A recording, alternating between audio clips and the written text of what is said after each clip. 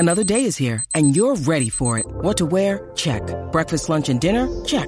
Planning for what's next and how to save for it? That's where Bank of America can help. For your financial to-dos, Bank of America has experts ready to help get you closer to your goals. Get started at one of our local financial centers or 24/7 in our mobile banking app. Find a location near you at bankofamerica.com/talktous. What would you like the power to do?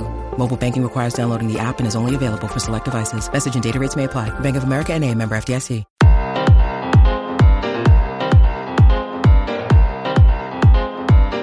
Ladies and gentlemen, boys and girls, near, far, around the world, this is the one and only Game Dev Unchained podcast. I'm your host, Mr. Larry Charles, and of course, I'm bringing back the number one co-host of all podcasts in the world, Mr. Brandon Pham.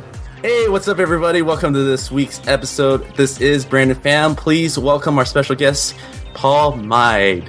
Hey, well, thanks so much. Thank you guys for having me. Was that close? That was it. Perfect. That was perfect. All right, there we go. Paul Meid, welcome, man. Good to hear from you again. How's everything? All right. Thank you, Larry. Thank you, Brandon. Things are good. Things are really good. Yeah, just a calm weekend.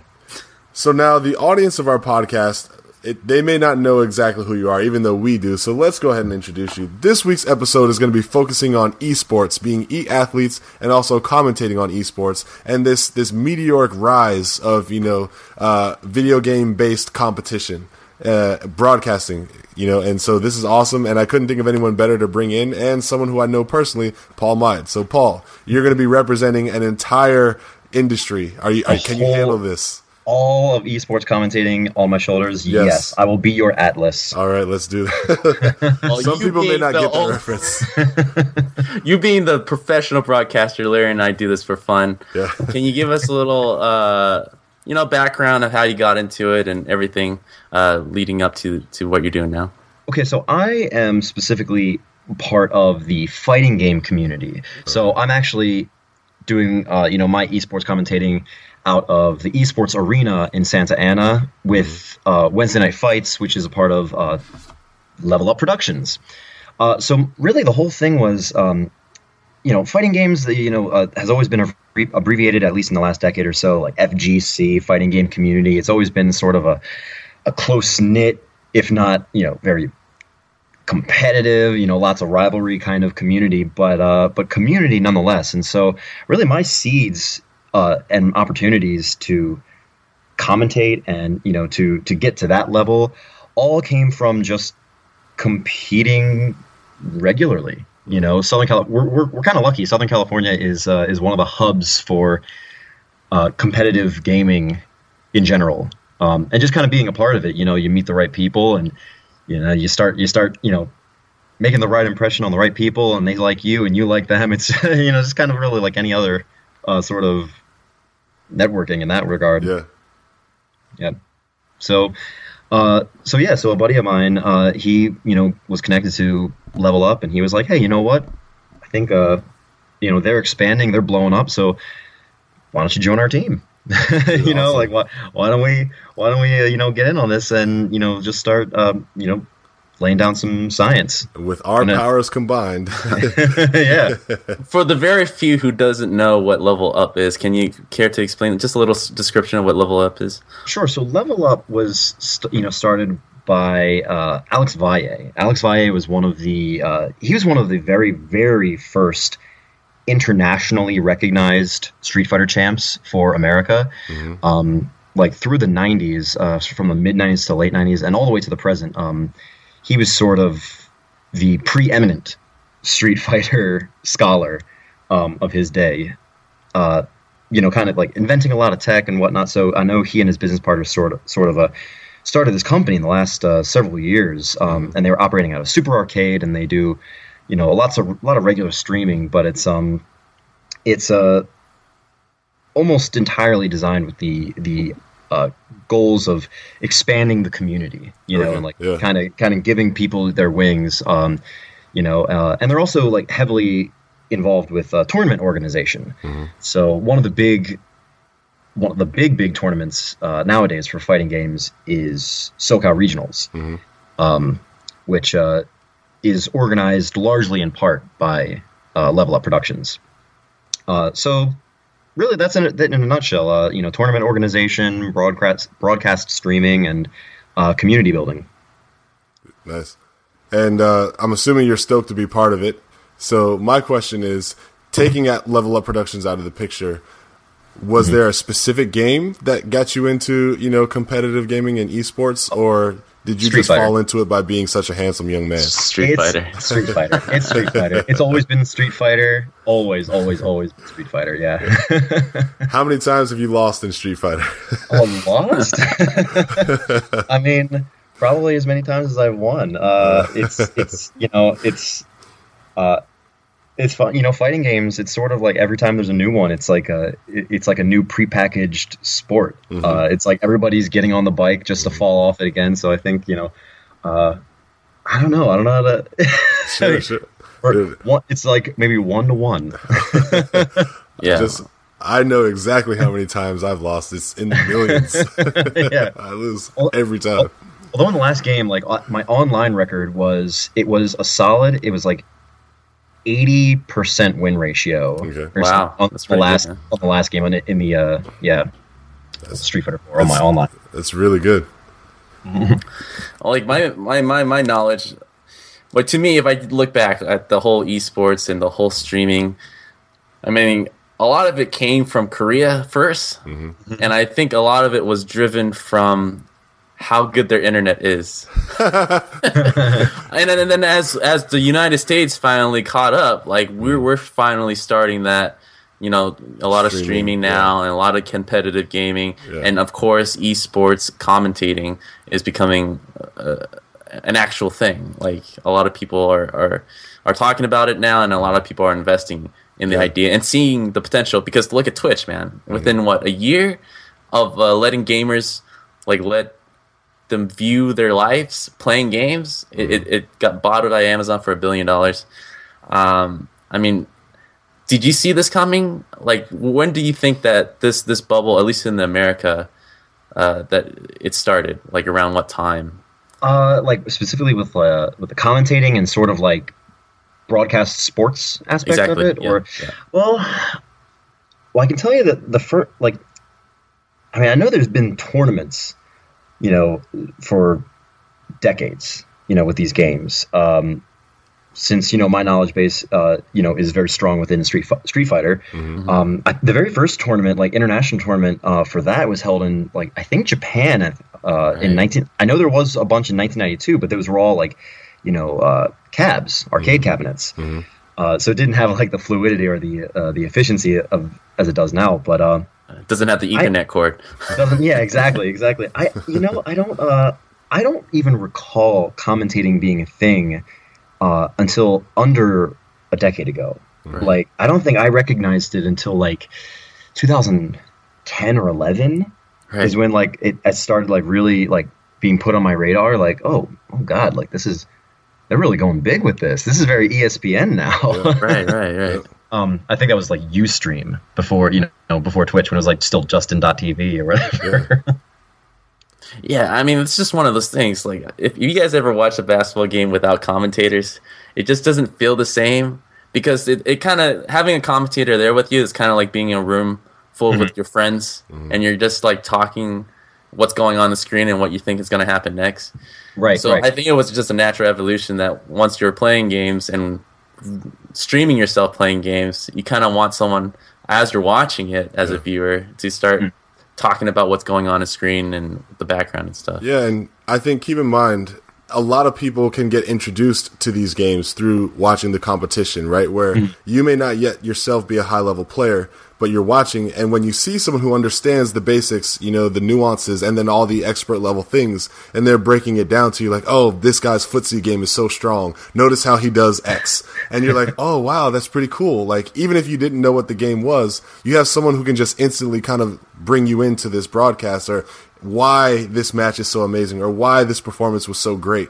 And it really helps build the story in a very small amount of time, which is incredible, Yeah, absolutely. I think it just kind of, gives breath, to the action going on.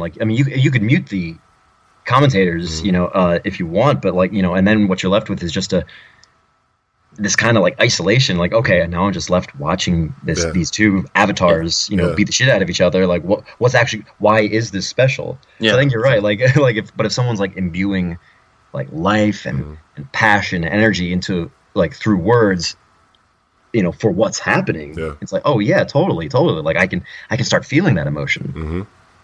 Dude. So another joke question for you: who's the most famous person in the Street Fighter community that you faced online?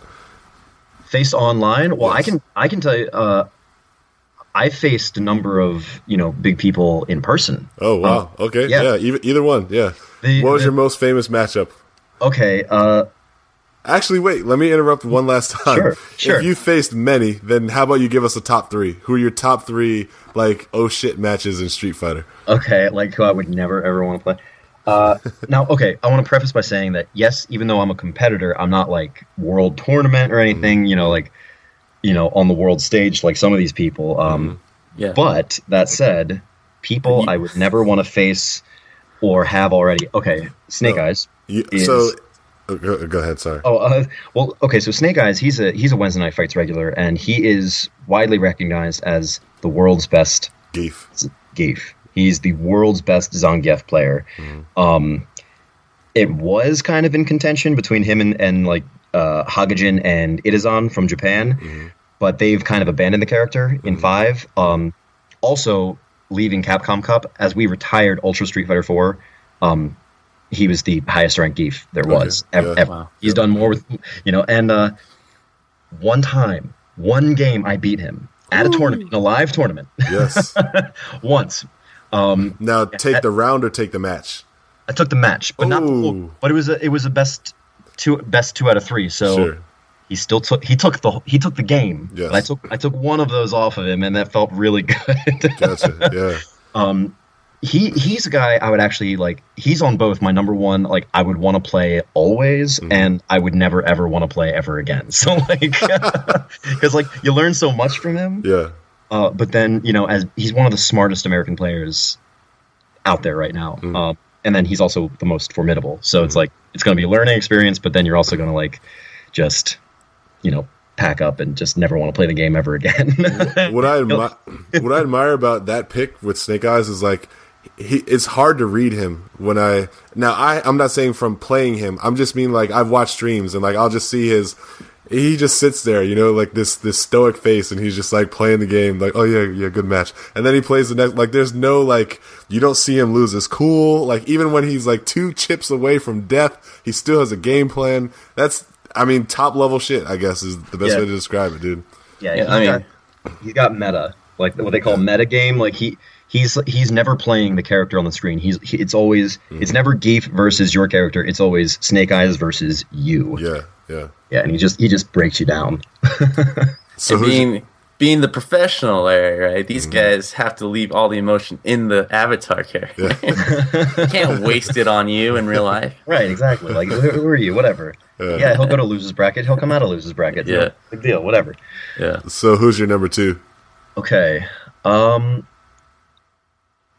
Geez. Okay. Justin Wong. Justin Wong, I think, is still my number 2. I've played him. I subscribe to his Twitch channel, so I've gotten a set or 2 with him online and in person. He's up in NorCal now, but you remember that that Evo Moment 37, the video where it was him versus Daigo in 2004. Oh, it's like, it's just a pop. There's that parried everything. Parried her Hoyokusen. Yeah. Whatever, just all like 16, 17, whatever hits it was.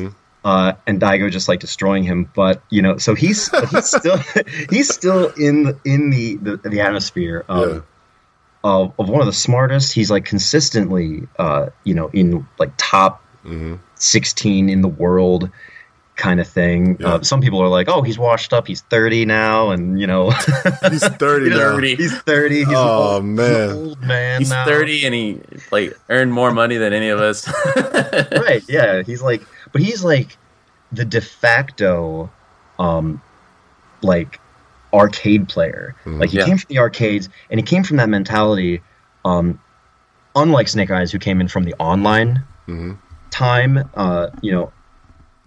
And but Justin Wong was like, no, you know what? I need to make this quarter last, so I need to be good because I'm not going to come back.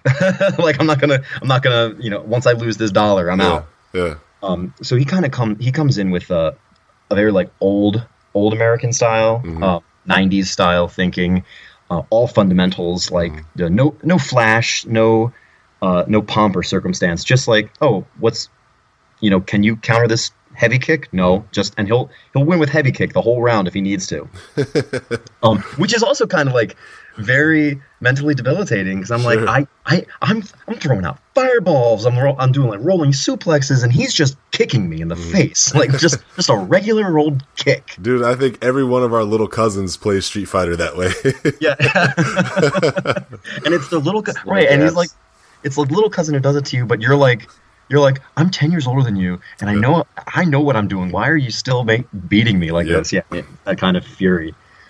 So is that the biggest difference? You mentioned like, the old 90s, the old competitors, and then the new ones who are online. Are you saying it's mostly simplicity versus flash? Like the online guys nowadays are mostly trying to get view counts or something instead of trying to win it? I think when it comes down to it, I mean, it's always, the win is the win is the win. Right. I think, though, in the way that they've learned how to, like, play each other, online has gotten has made a certain, like, a different kind of urgency. Because, like, okay, so, like, in my opinion, the arcade scene lent you a certain mindset, like, okay, I need to make this dollar last, so I'll be good, and I'll figure out the game, really fast, and whatever's the most abusive move that I can do, I'll abuse that over and over and over again. And that's also very much a Justin Wong style. He even says it. He's like, find what your opponent can't counter and then abuse the shit out of it, and win.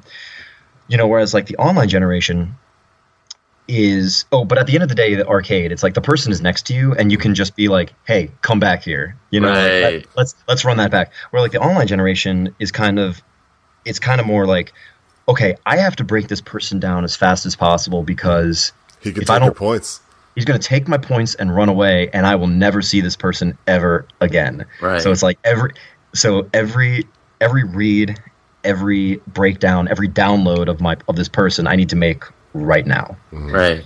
So it's kind of yielded this, similar results. I wouldn't say one is better than the other. It's just different. Yeah. I think. Yeah. I bet rage quitting is a lot easier online though. Right? Especially now. Yep. That's an issue. That's a hot topic issue right now with Street Fighter V. Yep. Yeah. The Capcom has been putting in hard stops on people who've been rage quitting. They've been looking at disconnect rates. They've been looking at Twitch. Oh, and God bless streaming now because it's just capturing evidence on these rage quitters. People are like crucifying them. And Capcom has been finding them and just taking away all their league points and setting them back to zero. Damn. Yeah. I mean, it's necessary, man. Mm-hmm. You can't play a game and like have a third of the community rage quitting on you. It's like you're never gonna finish. But I'm glad, like officially, they're doing something, and in our age too, we can shame them. Yeah. And they've done a similar thing with Ultimate Marvel vs. Capcom 3, where all they did was they would quietly move you into another server with other rage quitters. So all you would be doing is it's just quitters playing other quitters. So it's just a layer of hell, just where everybody is shit. Everybody is shit at this game because nobody took the time to take their losses and learn, and then everybody's mad at each other for it. It's like that secret level in Diablo 2 with all the cows. Dude, right? Just like that's hilarious, man. It's the first person to get to the point of no return is the winner. Yeah. No such thing as a comeback from behind win on that server. Oh man. So moving from a professional standpoint, a gamer competitor, well, when did you start making the move into commentating? It's actually been very recent. It was, I did a little bit here and there, like last year at Ultimate Gaming Center in Panorama City, but this gig has only been this year, the start of this year, so 2016. So my eyes are very fresh. Very fresh. It's one of those, like, you know, you've been in the community for a while, do it on the East Coast, and then you come out here on the West Coast, you know, after a break or whatnot, and it's like, all right, I'm just like sitting on that other side of the desk now. This is fascinating. That's awesome, man. I mean, is that what is the usual steps if I want to get into commentating? Like, is it very similar to other industries, or do you have to do a certain thing that's specific to games? I think it's, I don't know, without just kind of oversimplifying it, it's sort of like, you know, you still have to know the right people. I think you have to, like, still prove your worth. Like, so the Twitch channel that I'm a part of, you know, is sort of attached to the Level Up, but it's a different channel altogether. And it's my friend's channel, and he's like sort of the brains behind this secondary stream. It's sort of like he's like, we'd compete together.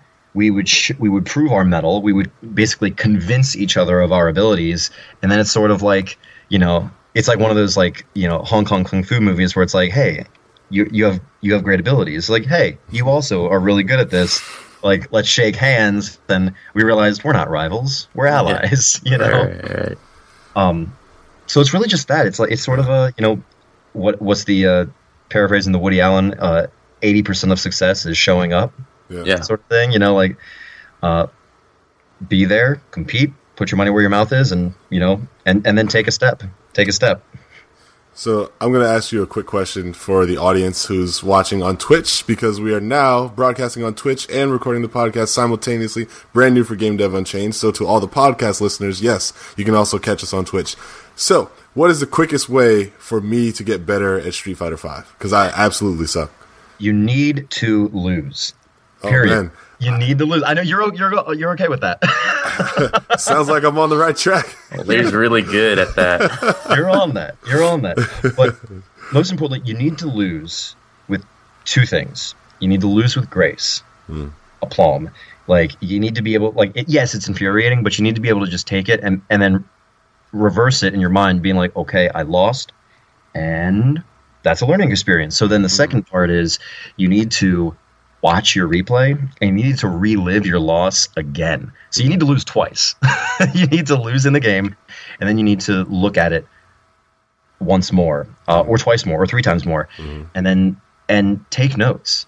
I think people like overlook it as something you can get better at, and they still think of it as like, oh, it's a video game, so I don't need to take any sort of effort. But if you want to, like, actually take notes, like, get a pad and paper, and, you know, write down what other people are doing, and then write down why they're doing it. You know, find a role model, emulate what they're doing, take it in the room, and then lose because you don't know what you're doing. It's just learning to build a muscle. It's sort of like, you know, learning to throw a baseball. Like, hey, we can learn to throw a baseball, right?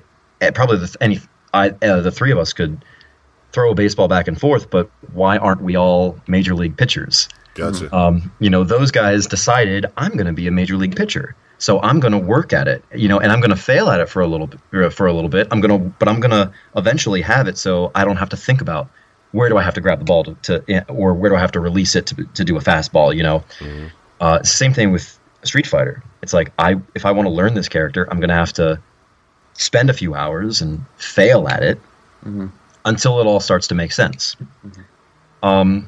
So after losing, I would say it's the, you know, finding the role model. Yeah. You know, who does it better than you? And then you have to, and then asking yourself, why are they doing the things that they do? Because it's like, oh, because I can neutral jump. I can throw a fireball at this distance, but why are they doing it? You know, what is it for? Is it for spacing? Is it for damage? Is it just to pose a credible threat? You know? Things like that. And then third is, that actually sounded like five things, but that's two things. And then third is, I would say, play offline with people you know, and do that regularly. Even with the best and sharpest netcode out there, if all you do is play online, you are developing habits that are specific to online. You might be the number one player online. You are the best Ryu in North America on PlayStation 4 network, on the PlayStation Network. But you've trained, and you've gotten this far, honing reactions that are orbiting around things like lag spikes. Gotcha. Even lag spikes that you don't even notice. Sometimes they're there. Mm-hmm. You're training your reactions, but you're not training your reads. And it's very important to play with other people, of your own caliber offline so that you can have that smooth connection, yes, but also so that you can actually turn to somebody, have a person to turn to and be like, hey, so what's that thing you did? Why did that beat me? And how can I beat that? And then, kind of working it out in the lab that way. Thank you. I mean, what's really interesting as I'm listening to this, like a lot of what you're saying is, of course, applying to gaming at a professional level, but I mean, it can be applied to a lot of things you do in life, like just being able to critique yourself, take notes, and then fix the things that ain't working. Right. I mean, a lot of our audience and listeners are trying to either do things on the side or at a professional level, trying to get better and sharpen their tools in the shed. How much of this, not all of us, I mean, most of us do a lot of things casually, but not very few of us do it at your level, where we're doing it at a professional, high caliber level. Mm-hmm.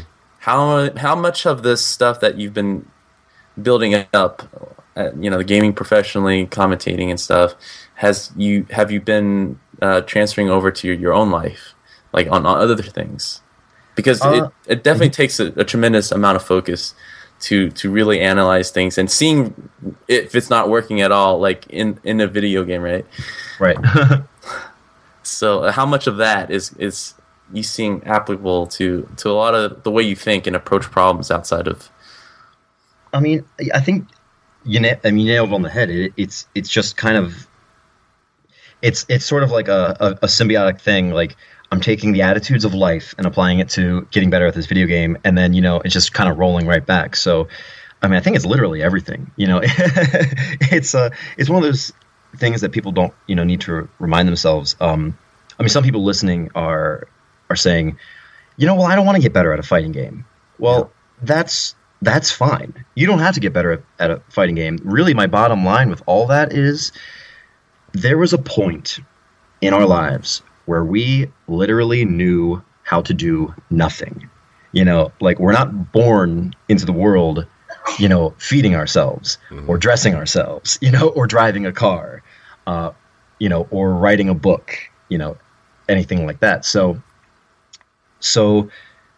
it's kind of just, in the last several years, been a reminder to me that, if you're not good at something, you just need to ask yourself, is it worth getting better at? And then, can I do it? And how do I do it? And again, that's not about fighting games anymore. That's just really everything else. Yeah. I hope I answered that. Yeah, I mean, do you want to be in the zombie crowd or one of the survivors? Right, exactly. So. Let's since we are bringing it back to where we really wanted to talk. Thanks for indulging my Street Fighter fanboy side. I have a job to do though, and Brandon as well. So thank you, Brandon, for the transition and the segue. I think the notion of esports, and it's kind of become a buzzword, but I think it's kind of become sort of like, it's the wave, it's the new tide. It's okay. Like you either I think it's you either accept it and ride it. Or you just get out of its way. It's like, you'll survive, but maybe you won't ride that wave. Okay. And I mean, it's it's got its pros and its cons. I think Activision, doing another thing. I mean, Coca-Cola, they have an esports division, and Red Bull has an esports division now. Yeah, they're all getting like a team or like a division. I guess it's more. It's more like no, it's okay. Okay. Yeah, right. I think it's more like teams, but everyone's buying in. Yeah. Like they see where it's going. Yeah, they want. I mean, even YouPorn, is Team YP. I think YouPorn has some of the best marketing schemes. Honestly, the porn industry has always been the forefront of the technology. I mean, it's called. I mean, I guess it's also like, they have really smart people over there.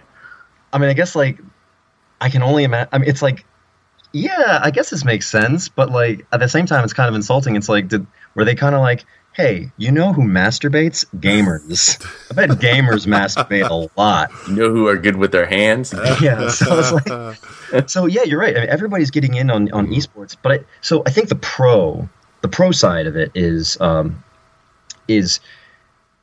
they're not really getting in the way of people playing games, right? I mean, like you were saying, Brandon, I mean, you know, most people, and I really think it's like 90% of people are still playing casually and only intend to play casually, and they will continue to play casually forever and ever and ever. I mean, games are meant to be played, period. But then, like, as more people and more companies and whatever realize that, you know, some of these people, they're having dreams of, you know, doing this and, you know, like going to tournaments, but maybe they don't have the opportunities to. Right. I think the pro side of it is, well, now, like, some of these people are getting recognized and are able to do that, you know. It's like, oh, if Red Bull doesn't pick me up, well, maybe Coca-Cola will sponsor me and, you know, send me to this tournament I would have no other way of affording to go to. But then the con is, like, I get it. There's a certain corporatization feel of video game playing. I mean, we've never been, you know, fooled into thinking, you know, video games themselves don't come from massive conglomerates. I mean, you know, hey, Nintendo, that family-friendly one, right? The one and the one would probably like sue you for $100 million if like if you stole from them. Yeah. I think there was a case in Australia where they did that. Yeah. So, and I know that's like that's like kind of a dirty, ugly feeling. But I also think it's like, you know, we don't have arcades anymore, you know, and online has connected us all. So now we can, every game that you play now, you're under scrutiny of the world. It's like your replay is getting uploaded to online. You don't know permission. Right, the person that you're playing against is like calling you a scrub and a camper, you know, whatever, and they're streaming this live, and everything that you do is out there now. So for better or worse, it's connected us all, you know. But it's put this Big Brother eye on us. But that's sort of the forward. That's sort of the momentum, you know, of the video gaming, I think. So it's like, I don't know. I mean, I don't want to seem nihilistic or fatalistic, rather, but it's like, I feel like you kind of have to ride that wave or just keep to yourself and, you know, just ignore it. Yeah, I mean, there's no denying that this is not a phase. Like, this is the next evolution of gaming, like broadcasting, and I feel like every facet of gaming is exploding right now. The development side, the broadcasting, and people watching them. And as far as technology goes, we're kind of like at the forefront just because, I mean, everything's so exciting right now. Like we got VR on one side, we got mobile gaming on another side, we got Twitch, which is showing both sides, and then we have like a huge following of just young gamers just being part of culture finally. Like people who don't even title themselves as gamers are technically gamers now because they're all playing on their phones. So it's definitely interesting to see how corporations are going to take advantage of that, but maybe it's in a good way. Now that there's money behind it, now we're going to get to see what's the next level, what's the next 30 years, because we're still around a 30-year type of industry. And if anything, like, we've progressed so far ahead that it's kind of scary in a way. Like, I don't really know where it's going to go. Like, I mean, are we going to end up being at home, stuck in front of our computer all the time, and our communication is just being broadcasted, and that's how we connect with people? I mean, are we slowly becoming that culture? Or is it just something like out of convenience, but we're still going to be keeping in touch in other ways? I have no idea. I don't know. here's what I'll say. I'll know that gaming has made it on all fronts when some high school counselor is telling a kid, maybe you should be a game streamer, and like actually legitimately means it. You know what I mean? Yep. That's when I know that, like, we've made it, guys. We did it. Yeah, man. I definitely want to talk to a high school student and see what the perception of people playing games are now. Because when we were going to school, Larry, I'm sure we didn't get that type of star treatment. I mean, how far are we away from Korea, where like the game players are heroes, like great celebrities? I mean, I don't know where we are in the American culture right now, but do you see that fastly becoming a reality over here? I mean, I think to a certain extent, yeah, I think we're a toe in the water with that, like, okay, I'm not going to say love him or hate him, whatever. It's just, but PewDiePie. Yeah. Oh yeah. I mean, he's got like a series now on YouTube. His thing was, basically, I mean, Let's Plays. I mean, that's what he started. And then everything else, all his celebrity kind of came, from him. But like, but I would even think like 10 years ago, the notion of if Paul today talked to Paul from 10 years ago and said, there's this guy and he makes like $12 million a year playing video games, and that's what people watch him do. Like, I'd be like, that's not he's got to be like a developer, right? Or something like that. Or like Cliffy B is streaming himself playing Unreal Tournament 3. It's bizarre. I mean, it's still even bizarre, even for me, like someone who really wants it to be legitimate and like and clear and present. It's still like a clash where it's like, wow, like, yeah, there are people like, like Markiplier too. It's like I'm just making millions of dollars because people are watching me play video games. Like, I'm not even like laying down strategies or like helping people get better. They're just watching me play.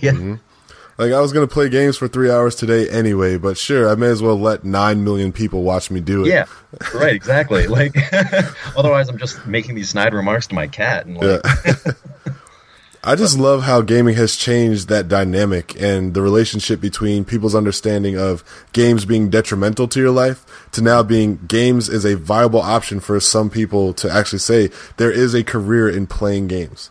Right? And not just the lucky ones. Like, there's people out there who are consistently playing games every single day. Many of them are home on Twitch or, YouTube Gaming or some other channel. They may not be PewDiePie level, but they're bringing in like $90,000 a year, and they're like small. They're like unknown.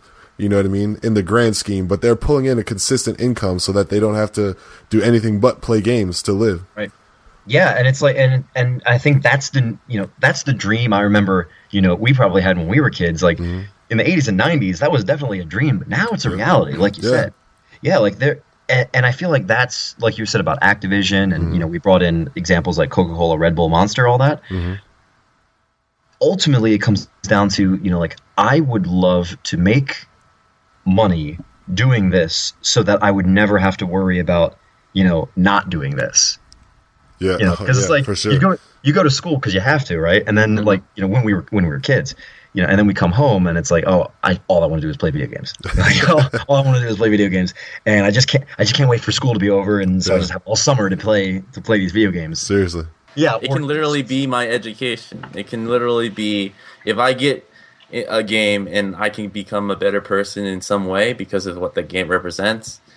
It's crazy. Like this whole virtual reality in a way. I'm not talking about VR, but the fact that like games can be so much more. There's so many kids now playing Minecraft. It's insane.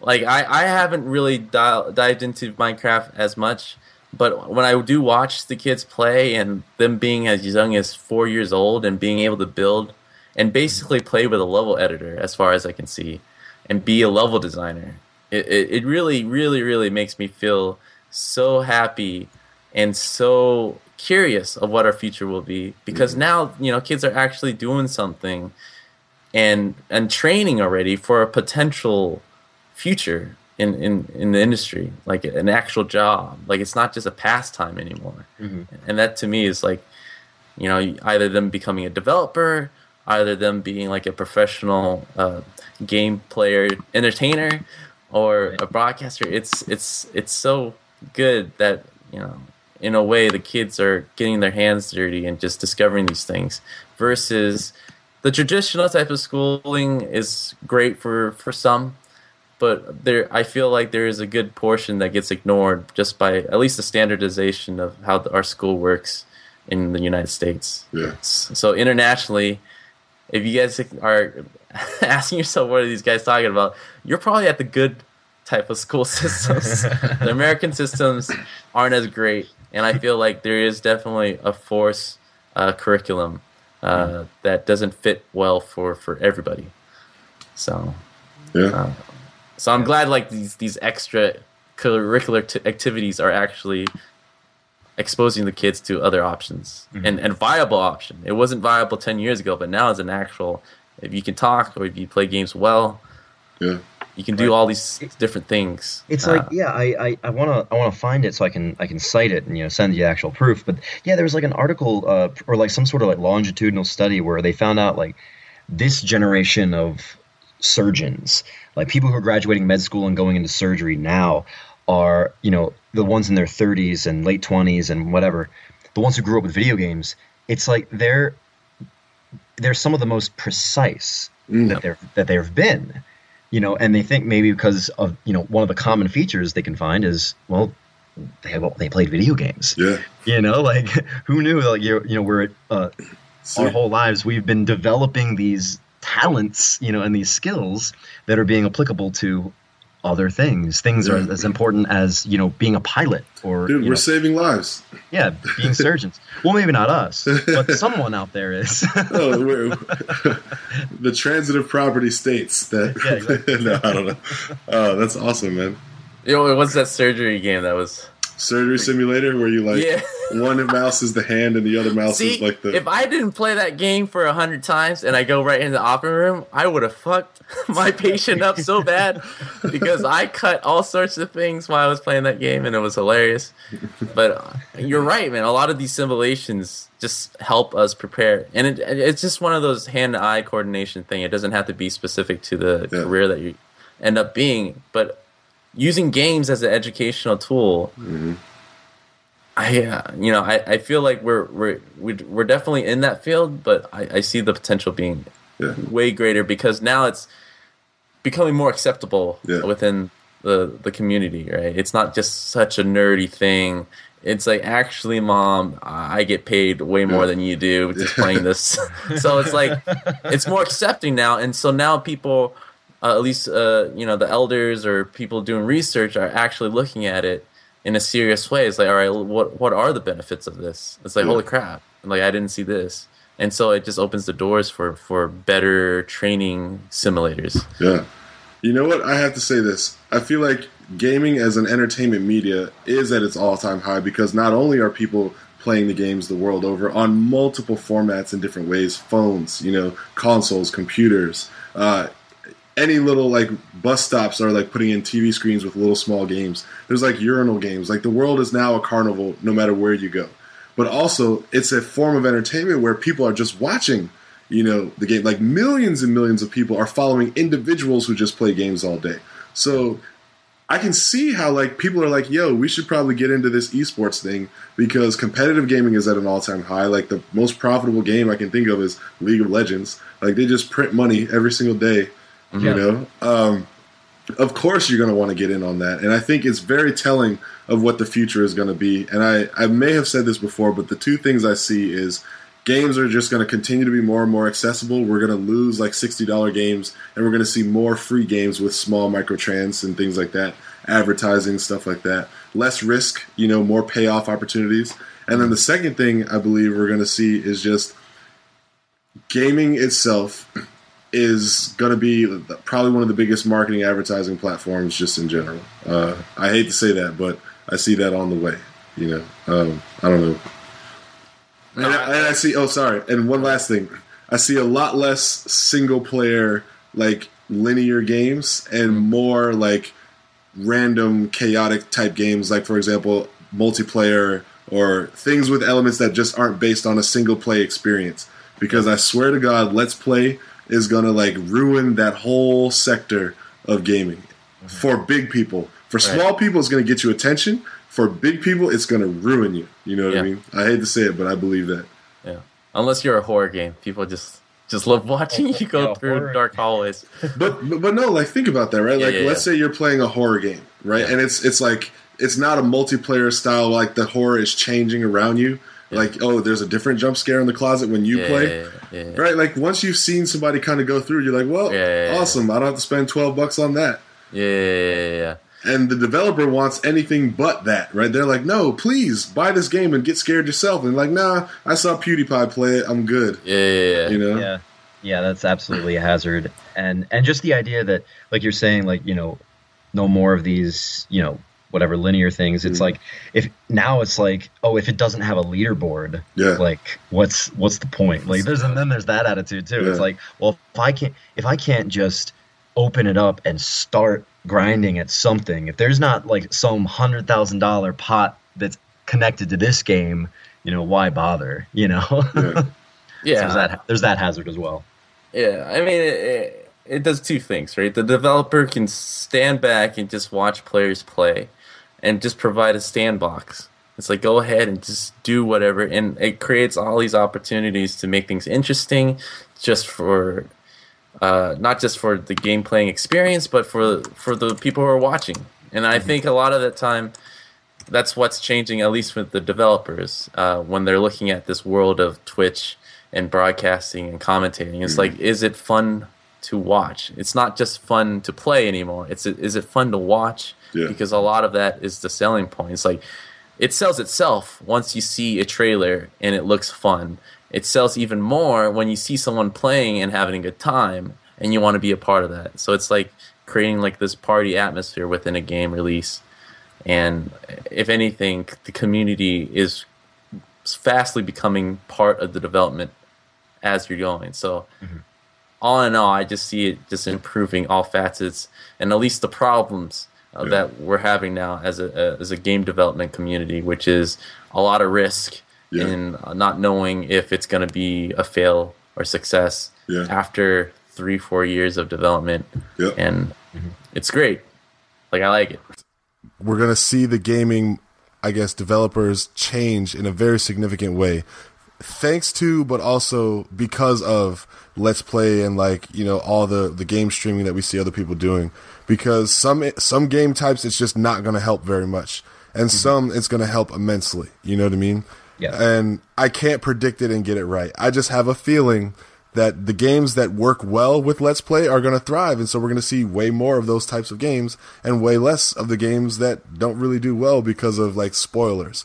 And that's just the way it is. So if you like games like Gone Home or Heavy Rain, Until Dawn, you know, Beyond Two Souls, stuff like that, we may start to see those types of things go away. I don't know. I'm just putting my money on that. I don't know. I'm not an oracle. I'm just saying, because of how the market is changing, how customers are experiencing games now for free, you're going to see a lot less of the games that, like, can only be experienced once at maximum enjoyment. That's all.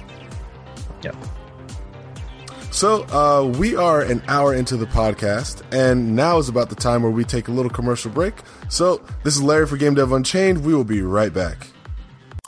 When you're a developer, creating an awesome game is what you do. But when it comes time to spread the word and get downloads, sometimes having an awesome game just isn't enough. That's where we come in. We're Black Shell Media, and our goal is to help your game become a success. We've been at it for more than a decade, and we've helped over 40 titles take off with distribution, marketing, PR, and partnership development support. If you've got an awesome game, we want to hear about it. Black Shell Media. Your fans are waiting. Ladies and gentlemen, we are back. Yes, we didn't leave you like our fathers did back in the day. It is the Game Dev Unchained podcast. Mr. Brandon Pham, Mr. Larry Charles, and Mr. Paul Meid. Hey. Paul's there, right? Okay, we're all here. We still got him. I got nervous for a second. It's like, yeah, I'm here, and then, like, totally gone. All right, so Paul, let's hit you with the hot seat questions. If I was interested in, I thought my Street Fighter game or any game was up to snuff, where are some places I can go to really get involved in esports? Okay, so if you're in the Southern California region, which first off, I highly recommend it.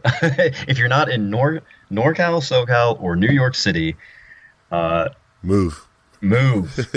I mean, if fighting games are that important to you. But if you're already here, I can just tell you what we do in this area anyway.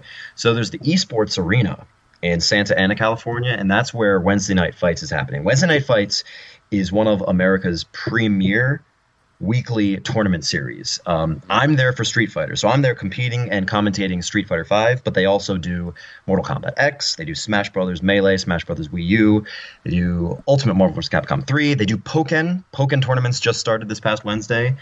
So they do everything. It's a large, concentrated crowd. You can always meet somebody. You can, make new friends and, get new tech and all that stuff. There's also the KO Gaming Lounge, which I believe is just east of City of Industry, I want to say.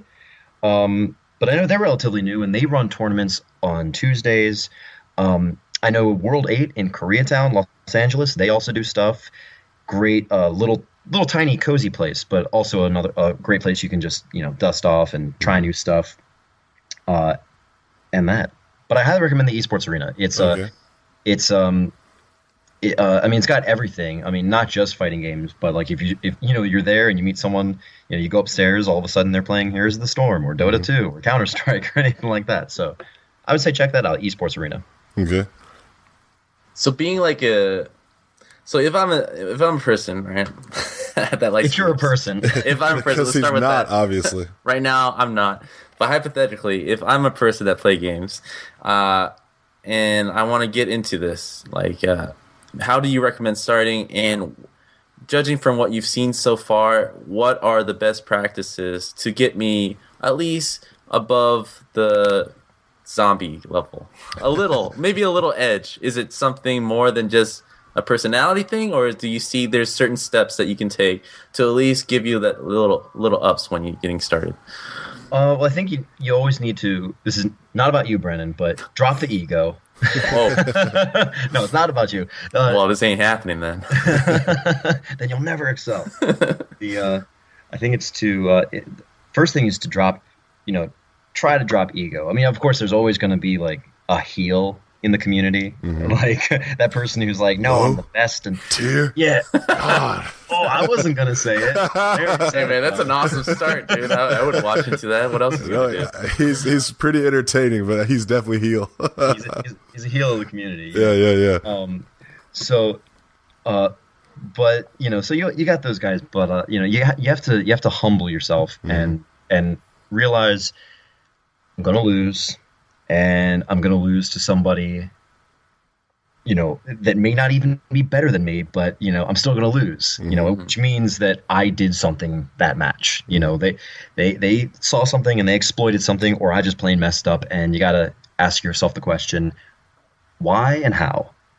And then be willing to answer it, and face your defeat, look at the replay, and face front that gauntlet, that barrage of commentating and chat stream where they're just like, oh, this guy sucks, he's garbage. Listen, you're going to have to go through all that again and just try to dissect, where did I go wrong?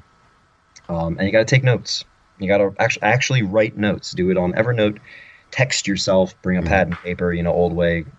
Open up a Word doc, whatever. Okay. Yeah, I mean, treat it like a real thing. Like you're trying to actually be better at something. I mean, that's the difference, right? A casual player is just playing for the fun of it. A serious professional would actually study it as a student, as a competitor. Yeah. And specifically for Street Fighter, because I think that's the one where I can, be of most use. There are two great apps for it called. There's one FA Tool. And there's also V-Frames. And these are apps that are incredibly handy, and they break down the data. Like something we actually didn't mention about Street Fighter specifically. I mean, most games, they run 60 frames a second. So with Street Fighter, you have your moves, and you have startup frames, you have active frames, and you have recovery frames. And then you have advantage or disadvantage. Is it good if it hits them, or is it bad when it hits them? Like, does it leave you in an advantageous position or disadvantageous, etc. So I would download those V-Frames or FA Tool. Just especially for the math brains, you can start seeing, why does this move connect to that move? There's a mathematical reason. And then lastly, but I think most importantly, is ask questions of someone better than you. Which also goes into the humbling yourself. Admit that there's somebody out there better than you. It's going to be hard for me to find that guy. But if you ever do, have a question for him or her and say, hey, so why did you win? Right. So, sorry. Go ahead, Brandon. Go ahead. Do you find that a lot of professional gamers are pretty open to conversing with you? At least, not like they're secret, but at least talking about practices and things like that? Yeah. I've mentioned his name before, but, Snake Eyes, it's also one of the things about being in the SoCal region is there's such a high concentration of good players, expert level players. And we got the beaches, laid back attitude, fits right in. Yeah. So that guy Snake Eyes, I mean, he's very approachable. We say hi to each other. I'm not sure if he honestly knows my name, but he recognizes me, and he said, and we say hi to each other. But a number of those the people who come down to esports and top level people, top 16 in the world type people, they're very, very easy to talk to, and always open to expressing new tech and sharing their own. That's awesome. Yeah, that's great. But then others, I only mentioned one or two names, but there are a number of them that are. I don't know if it's the fault of the approacher, maybe just being intimidated by this person's celebrity, or maybe it's the person themselves. But I have met a few who are just like, no, fuck off, fuck off. I'm not talking to you. Oh man. All right, all I heard was there's two good ones out there, and the rest of them will just shoo you off. Brandon is he's embodied Ryu's character story as his real life. So he's got to travel the world until he finds those two guys that could potentially beat him in a fight. Yeah, I gotta be that guy who doesn't want to fight, but I wear sparring gloves all the time, just in case. Like Dudley, drinking tea with his boxing gloves on. He's never take them off. Always ready. Let's fight like gentlemen. Gutter trash. My question for you, this is a silly question, but people need to know. Who is the Eddie Gordo of Street Fighter V? Who is that character that you don't need to know shit? Just pick him and you will win. Oh, man. I remember when I was 13 and I was an Eddie Gordo player.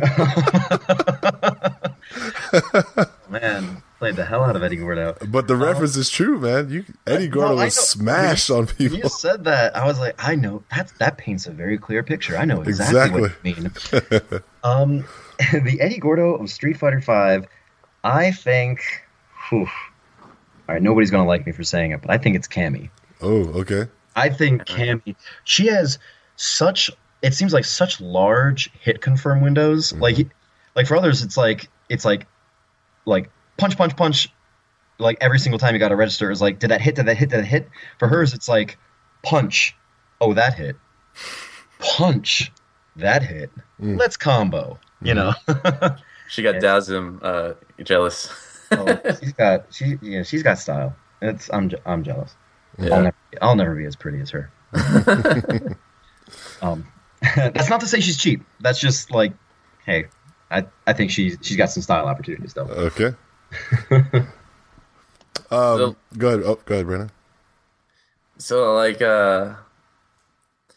seeing how the game industry is growing up, right? We're still growing up. We're 30 years plus, and the esports and the whole streaming and the competitive scene is kind of to me in its infancy. It's still pretty young within the last 10 years. I mean, projecting a little forward in the next 5 years, what do you see the next evolution being? What's the next big thing as far as this whole esports? I think the next thing that we're looking at, is televised gaming on a network, on a television network. I think the most probably I don't know if obvious is the right word, but I think the one we might be able to bet on is ESPN, or one of the ESPNs, maybe closer to 6, 7, 8, 9, whatever, But I know for a fact, ESPN is already covering esports in print and online. It was mostly the fault of Dota 2 reaching the Invitational, their big tournament, reaching a $15 million pot. So I think that's the next step. I think. Well, actually, and in fact, you know what? This is. I can already say that's true because on the CW, since they're owned by Warner Brothers, Warner Brothers owns NetherRealm Games. They already just a couple weeks ago did a big. I think it was ESL, Esports League, feature on Mortal Kombat. Nice. I know my boy Sonic Fox, fellow Mid-Atlantic player. I know he was on there too. So, and I think Perfect Legend was on there, and I think Tom Brady, who's a player. Yeah. The name of Tom, not. No, I would have known. Yeah, okay. Tom Brady? I feel like Guy's winning at everything. So there's already been a little bit of that, but I think we're going to see more of that. I think it's going to be on major cable, and maybe not the big three. Maybe that's more of a 10 years out now. Mm-hmm. CBS, ABC, NBC, but yeah, I think we're going to see more of that. I mean, I definitely agree with you. Like, just being on a major network is kind of like the respect, right? That it's being recognized as a real thing. As there's a huge audience behind it, so it deserves the airtime that it needs. I feel at the same time, broadcasting, as they're trying to move away from TV and kind of going into what esports are doing, which is online now, right? Yeah. But I do understand what you're saying. Like, just having that old television being a platform for us to go on and be finally recognized and as what we deserve, right? As a respectable medium. Mm-hmm. So I definitely agree with you there. But again, I feel like everyone's trying to go to Hulu because nobody watches TV anymore, which is the weird thing. Yeah. So maybe you're right. Maybe it is like it'll stay online, but maybe that's where TV moves. Yeah. In general, like maybe we won't have Time Warner cable contracts where it's like where they give us a big box. Maybe it's just like, oh, it's all on my Roku. Well, I got to jump in. I think it's gaming and television are both going to follow this idea of convenience, right? Like before we had this high-speed internet and cable modem, at least, we didn't have the convenience of having data able to stream and be at our fingertips as fast as we wanted it, right? So we had to be at home at 8 o'clock because we didn't have the TiVo or the internet to record Family Matters and TGIF or whatever show you couldn't miss once a week. But now it's like, it's going to be there when I'm ready to see it, right? So Netflix is winning huge right now, and Hulu and all these places, because they're like, you know what? It's not about primetime television. It's not about shows that maintain these air blocks. Sure, they're still going to do that. But where they're really seeing the most growth is when they're giving customers the a la carte option. And cable is dying out fast because people want the a la carte. They want to live their life. And when they don't have life to live, that's when they binge watch Orange is the New Black for like 9 hours straight. And then they go back to life. Right. I mean, what's interesting, what I'm seeing is like a lot of it, we're slowly moving on to the internet world, right? The TV are moving the internet world. I sometimes always see that wherever it gets crowded, going back to the original, I see people migrating back to the original. Like an example of that is like, what would it be? Like when we had snail mail, right? Mm-hmm. When email first came out, it was like, oh, it's so cool to have one email. But now that everyone's on email, I find it a lot more interesting now that I get once in a while snail mail. Yeah. So the same exact way, I feel like, of course, television is moving on to the internet, and that we're having anything that we want to watch at our fingertips. I feel like some people are going to want like some kind of like, I guess the same way how music have playlists. Mm-hmm. Like I would be interested if I have a celebrity, like kind of modulate a playlist, which is kind of like TV programming, and I kind of see and check out what they recommend in sequential order instead of me picking at my own, right? Because I feel like on Netflix, more than half the time, I'm spending just browsing the menu. You're on Netflix pretending it's so hard. Tinder. Exactly. Yeah. And sometimes I just fall asleep browsing. Like that's my Netflix time. So I feel like now it's so crowded that we're being presented with so much choice that I feel like it needs that kind of television touch where it's like 24/7. Like these are the things that we think that you should watch, and you just go on your favorite channel. Whoa, am I being prophetic here? I think it's like I know it's kind of moving away from what we were talking about, but in a way I feel it's going to be a weird match up where eventually television is going to migrate over on our side, and then which is like the online streaming stuff, and then eventually online streaming becoming like we have like 1,200 channels I got to watch. Of course, we can look at the top 10, but then there's going to be a lot more people, quality telephone or the streams that aren't being clicked on because they're just at the bottom of the barrel, and we're going to start thinking about, all right, what ways can the Twitch guys, what ways can we present some of these newer talents that aren't being recognized? So it's definitely a weird thing that they're always going to be that contrast. Like, I don't think the internet's going to win fully all the way. There's definitely going to need to bring back that balance, that old model, because a lot of people do just want to sit back and just turn on television and just go with it, instead of just having too much choice all the time. Yeah, and having that built-in bathroom break with commercials. Yeah, exactly. And people are going to want commercials soon. It's going to be insane. But I'm glad. I like the change. I like the choices. But I am seeing, at least with Netflix, too much choice is becoming a problem. Yeah. I don't know what to watch anymore. Well, Paul, you have successfully completed a podcast episode, my friend.